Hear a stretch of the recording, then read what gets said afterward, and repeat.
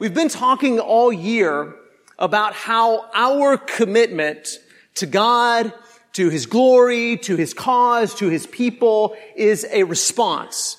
Our commitment to God is a response to His commitment to us. That God committed all to our salvation, and so we commit everything that we are and everything that we have to Him, to His glory, to His cause, and to His people. And that's why this month and last month we've been talking about being committed to being a biblical church. And what do we mean by that? We mean that we're committed to doing what we can find in the New Testament, what Jesus and His apostles taught the church to do and say and believe, and how He calls us to live. Even in the 21st century, we're striving to be a first century church. We're striving to do what Jesus and His apostles taught us to do. I don't know if I've told you this story or not. If I have, people always say, stop me if I've told you this. Well, don't stop me. I'm going to tell you anyway. But, there was this mom, and I'm sure many of you parents can relate to this. This mom was trying to get her son up, ready for church on Sunday morning, and she kept waking him up, going in his room, knocking on his door. Get up, son, it's time to get ready. You gotta get ready. We gotta go. We gotta eat breakfast and brush your hair and come on. We're gonna be late. And he kept, no, Mom, I don't want to. Roll over, pull the sheets over his head. And, he just kept arguing. And he said, Mom, listen, I don't want to go. She said, why don't you want to go? He said, because, I don't like going, and I don't like anybody there, and I don't think they like me very much. And she said, I don't think that's true. But you have to go. You don't have a choice. You got to get up. You got to get ready. He said, give me one good reason why I ought to go to church. She said, listen, I'll give you two good reasons. Number one, you're 30 years old. And number two, you're the preacher. So you gotta go. So, last week, I made a comment that 99% of our life, 99% of our time is spent out there in the world, in school, at work, with our family, mowing the grass, playing ball, working, whatever it is that we do with the other 99% of our time. Really, it's more like 99.5% of our time is spent somewhere else other than this particular assembly. If you come to church on Sunday morning and Sunday night and Wednesday night, then it's more like, 1.5% of your time. 1.5% of your week is spent here with these people in this room or in this building, assembled and studying and praying and singing and worshiping. And so does that mean that this, because it's such a small percentage of our life and our time, does it mean that it's somehow unimportant? Does it mean that this is an insignificant part of what it is to be a Christian? Is this an insignificant part of our lives? I would argue that no. I would argue that this 0.5% or 1% or 1.5, whatever it is, this small portion of your week, this small portion of your life is one of the most important times of your whole week. One of the most important times of your whole life. That this 1 hour on Sunday mornings and coming together, that something spiritual, something transformative is happening here in you and with us. That this, even though it's a small percentage of our life, it is incredibly significant. Maybe more significant than we often stop and realize sometimes. That if you've been a Christian for decades and this 1 or 2 or 3 hours a week that you've spent with God's people, that the cumulative effect of those hours has shaped you more than you can possibly imagine. But unfortunately, in our culture, and for many of us, coming to church, and I don't even like putting it that way because we are the church, but coming to assemble together, it's become less and less important to a lot of people. A lot of people look at it and say, why? I mean, what's the big deal? Why should I? I can worship God anywhere. I can pray anywhere and sing anywhere. And I can listen to sermons online. They're way better than Wes anyway. And so you think, why is it? In fact, at one point in our country, an active, frequent church attender was defined as somebody who came to church 3 times a week. That was what people considered to be a frequent attender. Now, it's twice a month. So, what is it that makes this time and this coming together, this assembling, this gathering, this congregating, what is it that makes it so important and significant? I think there's a lot of things, and today especially, but over the next few weeks, we're going to look at some of the things that we do when we come together. And even though we're not together a lot, what we do here and why we come together and who we are and what this is all about is incredibly significant. And not doing it is incredibly detrimental to our lives. So let's talk about why we need to restore, that's our theme this month, restore a commitment to gathering. And we're going to look at the book of Hebrews. So if you got your Bibles, Hebrews chapter 10. But again, let's kind of, I think we ought to keep whatever passage we read or whatever verse we read, we've got to keep it in the context of the whole book. And David did a tremendous job this morning helping us to think about some of the things that Hebrews says.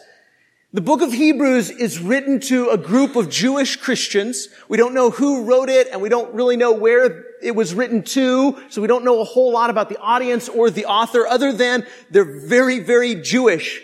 And there seems to be this temptation for these Jewish Christians to abandon Christianity and go back to Judaism. Maybe these are Christians that are living in Jerusalem.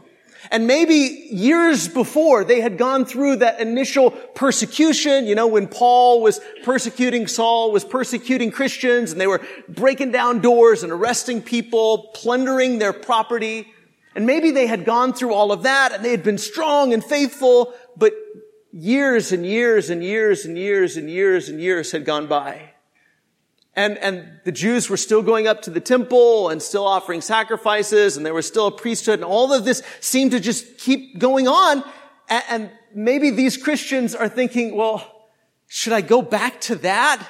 I mean, I've lost so much by following Jesus. My friends and my family don't want to have anything to do with me. My business has suffered. My livelihood has suffered. Why can't I just go back to doing things like I used to, keep going up to the temple? And maybe this whole Jesus thing isn't really worth sticking to. And so this author writes one of the most beautiful and profound explanations of the gospel to say, listen, Jesus is better than everything else. Jesus is better. Jesus is supreme. Jesus and what he offers is better and more significant and more life-changing and more eternal than anything else. All of this other stuff is just a shadow that was pointing forward to Jesus. Jesus is better, and what he offers is better, and his is the only sacrifice that can really cleanse your conscience and make you clean. And what he offers is the only thing of real substance. So stick with Jesus. Don't turn your back on Jesus. Don't abandon Jesus and his people. Be committed to Jesus because of Jesus' commitment to you and because of what Jesus offers. So with that in mind, look at Hebrews chapter 10 and verse 19. Now, pay attention to these little phrases. Since we have. Look in verse 19 and verse 21. You'll see this phrase, since we have. Verse 19. Therefore, brothers, since we have what? Confidence.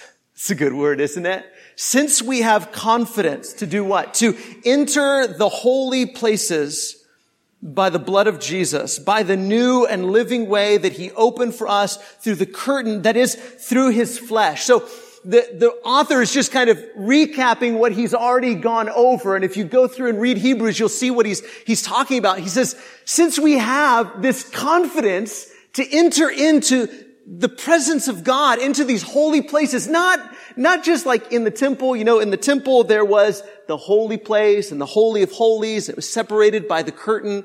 And into that place, only one guy, every year, one person, the high priest, could go in there one time a year. But other than that, everybody was cut off from the most holy place. Nobody could go in it. Nobody could enter it because of sin. So there was this constant veil, this constant curtain that stood between God and people. But the Hebrew writer says, listen, but even that temple and that kind of picture of walking into the holy place, it was just a picture of what's in heaven. In the real presence of God, there is a holy place. And Jesus has made it possible for all of us, every single one of us, to be atoned for, our sins to be atoned for with his blood. And by his flesh, for us to enter into the actual presence of God.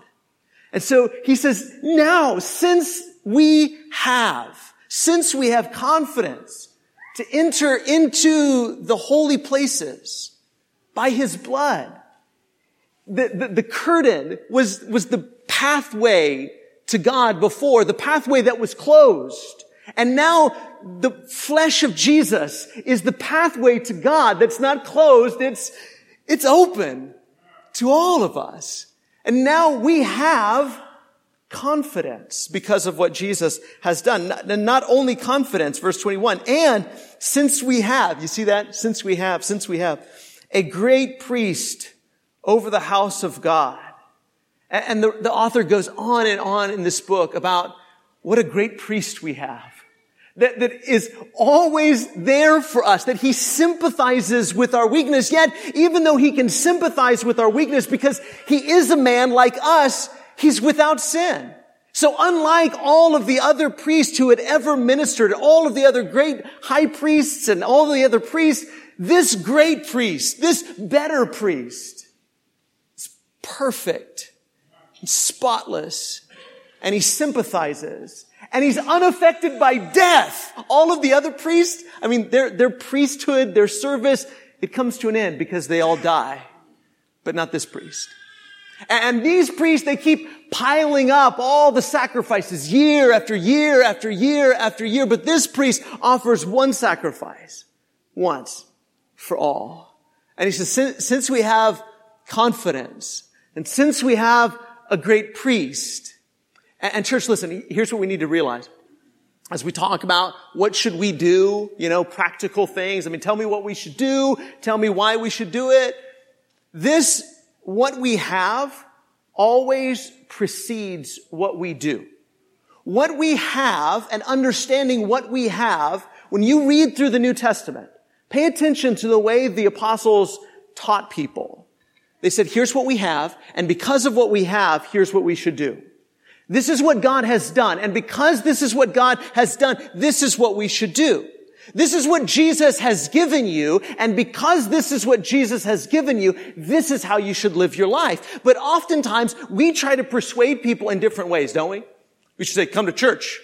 Son, get up, come to church, come to church, come to church, come to church. You have to come to church. Don't you know you're supposed to come to church? And we try to persuade people with what they should do before they understand what they have. But the way that the gospel works, the way that the apostles try to persuade people to do certain things, because there's some things that this author wants his audience to understand and to do. And a certain way he wants them to live. Primarily, don't abandon Jesus. And don't abandon Jesus' people. But before he gets to that, he wants to explain, here's what we have. And you need to understand what we have. Because our commitment to God is a response to God's commitment to us. But if you don't understand God's commitment to us, if you don't understand what God through Jesus has done for us, if you don't understand what it is that you have in Jesus, then it's going to be impossible. Church, I'm telling you, it's impossible to persuade you to live a certain type of life. You can look like you are, but it's just superficial, isn't it? It's just skin deep. You can show up. And you can, not use bad words, not go out and do this, not go out. Christian living is so much deeper than that. And you can have this surface level obedience, or you can have a transformation. And the transformation comes by understanding first what you have, and then what you should do based on what you have. And so he goes through these, since we have confidence, and since we have a priest, and since you understand that, then let us. That's the next phrases that he used. Then let us the let us follow the since we haves. Look at verse 22. Verse 22. Let us. You see? Since we have. Let us. Since we have the priest and since we have confidence, let us draw near with a true heart in full assurance of faith, with our hearts sprinkled clean from an evil conscience and our bodies washed with pure water. Church, I don't want to just persuade you, come to church every week. I want to persuade you about what Jesus has done for you if you're in Christ. Do we understand how forgiven we are? Some of us don't. Some of us don't understand how forgiven we are. And then we try to motivate ourselves to do better and be better with guilt and shame.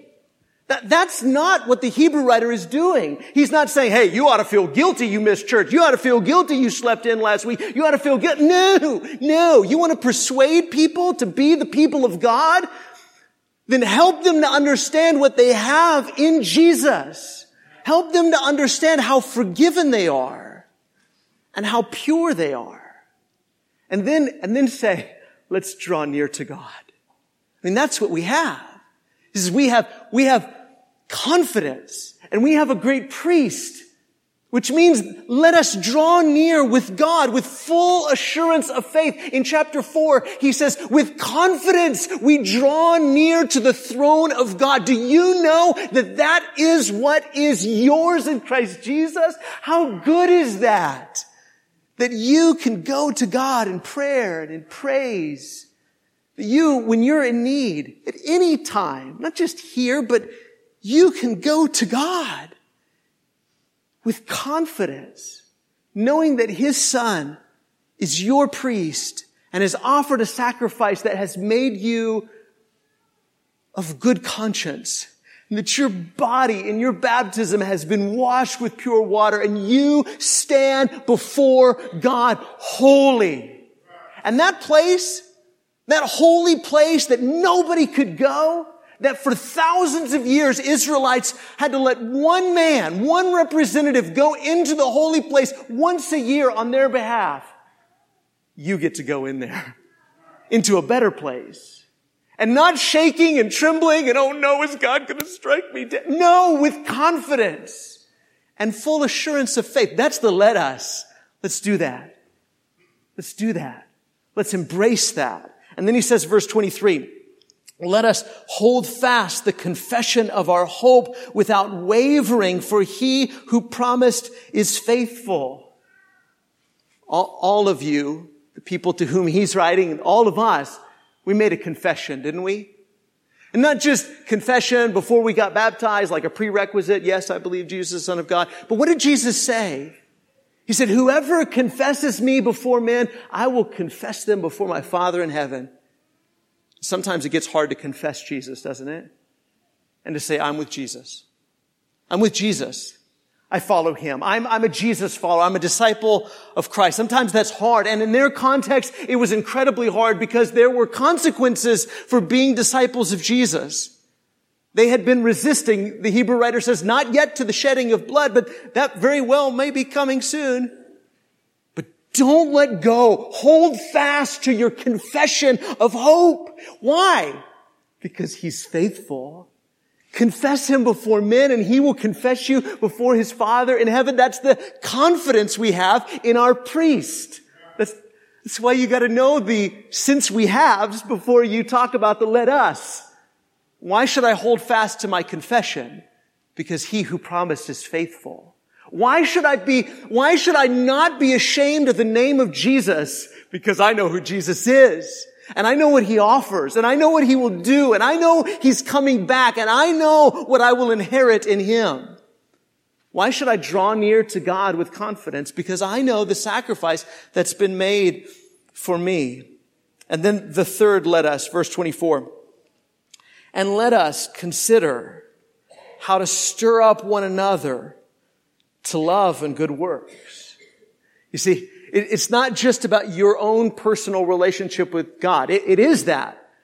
Draw near to God with a pure, sincere, confident assured heart and hold fast to your personal confession that you're a follower of Jesus. But it's not just you by yourself. Since we have all of these promises in Jesus, then let us stir up one another. Let us consider and give thought to and think about how can I stir up and excite? The word almost means to aggravate somebody in a good way. Can you aggravate somebody in a good way? You excite them and stir them up, energize them to love and good works. And then he says, not neglecting or forsaking or abandoning. The ESV reads to meet together. That makes it sound like a verb, but really it's a noun. It's like our assembly. Not neglecting or forsaking or abandoning our assembly, as is the habit of some. And you could picture how in the first century, especially if it was in Jerusalem, how there were some people that said, never mind. It's a whole lot easier to just be a Jew than to be a follower of Jesus. And in our context, it might be different. What's pulling us away? But there's certainly a lot of things pulling us away, isn't there? And it's really easy for us to forsake or abandon or neglect the assembly. But the writer says, because of all the promises you have in Jesus, then draw near to God and hold fast to your confession and think about how to stir up each other to what? To love and good works. That you have an obligation to me. That you have an obligation to each other. That I have an obligation to you. That we all have an obligation to come together, to assemble, to gather, to congregate and excite each other. To do what? To love and to do good works. To go out there and be followers of Jesus. But you see, what happens in here is the aggravating, the exciting, the stirring each other up to say, I want to do more. I want to be more. I want to love better. I want to love my neighbor as myself. I want to love my wife and my kids or my husband or my parents or my nephews or my cousins or my enemies. I want to love them better. I want to do something good this week that reflects well on Jesus. It's this coming together that excites us to that. It's this assembling. It's this congregating. It's this gathering that should stir us up to go out into the world and love and do good works. He says, but not neglecting to meet together, as is the habit of some, but encouraging one another, and all the more as you see the day drawing near. So what's supposed to happen when God's people come together? Encouragement and stirring up to love and good works. There's other things too. We'll talk about those throughout the next few weeks. But church, listen, that's what's supposed to happen when we come together. And you say, well, yeah, but I don't feel like anybody's stirring me up. I don't feel like I get excited to go, whoa. That's not really what the text says, is it? It says you, because of what Jesus has done for you, then you consider how to stir up others to love and good works. Now, church, just imagine what would happen. Just imagine with me. Think about what would happen. We have 1,000 people that gather here almost every week. And not to mention the thousands of people that are gathered all over, the millions of Christians that are gathered all over the world. What would happen if every single one of us, if you and I said, you know what? I'm not going to turn my back on my church family. In fact, all the more, I'm going to think about how I can come together with them and stir them up to love and good works. How I can provoke them, how I can excite them to go out into the world and love better, do good works. Not just the talk of it, but the reality of it. You know, we have a lot of people in our world that like to talk about doing good things, and they promote all kinds of good works and all kinds of good causes. And I mean, we have Twitter and Facebook and I don't know if you use Snapchat for that kind of thing or not, but we have Snapchat and Instagram. We have all of these avenues through which we can encourage people to be activists and promote certain good causes, and there's a lot of good to that. But one good deed, one act of loving kindness is worth more than all the talk in the world. What if you could entice and stir up and excite someone else to go out there and do one act of loving kindness? What if you were stirred up and excited and motivated to go out there and do something selfless for the sake of Jesus, for the cause of Christ? I like this word catalyst. I like that word, catalyst. It means a person or a thing that causes change. And that's what the assembly should be. That's what you should be, a catalyst. That's what I should be, a catalyst. That's what our coming together should be, is a catalyst for change. That we are provoked and stirred up and excited to go out and love and do good stuff in the world for the name and the sake of Jesus because of our coming together on Sunday morning. That this gathering changes us. Not just because people come together and say, hey, go out and do something good, but because we come together and we're reminded of what we have in Jesus. Because it's that motivation. Since we have, let us. Since we have confidence, since we have a great priest, since we have Jesus, the author and perfecter of our faith, then let us be this kind of people. Let us be faithful to Him. Let us hold fast to our confession. Let us consider how to stir one another up to love and good deeds. In fact, here's what I would say.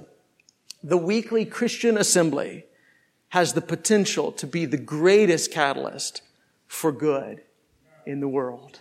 Doesn't it? That's what it should be. And every single one of us play a part in that. By saying, what will I do today to stir up my family?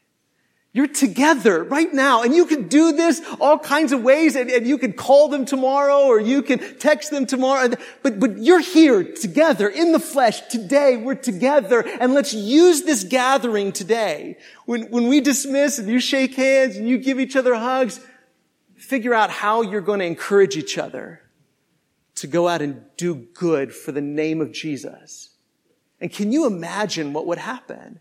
Can you imagine what would happen if 1,000 of us stirred each other up today to go out this week and be different people? Not just for some superficial love each other, hold hands, kumbaya type, not something shallow, but because we know and are confident of who we are and what we have in Jesus. And that motivates us not just to do loving things, not just to do good works, but to stir each other up to love and good works, to encourage each other.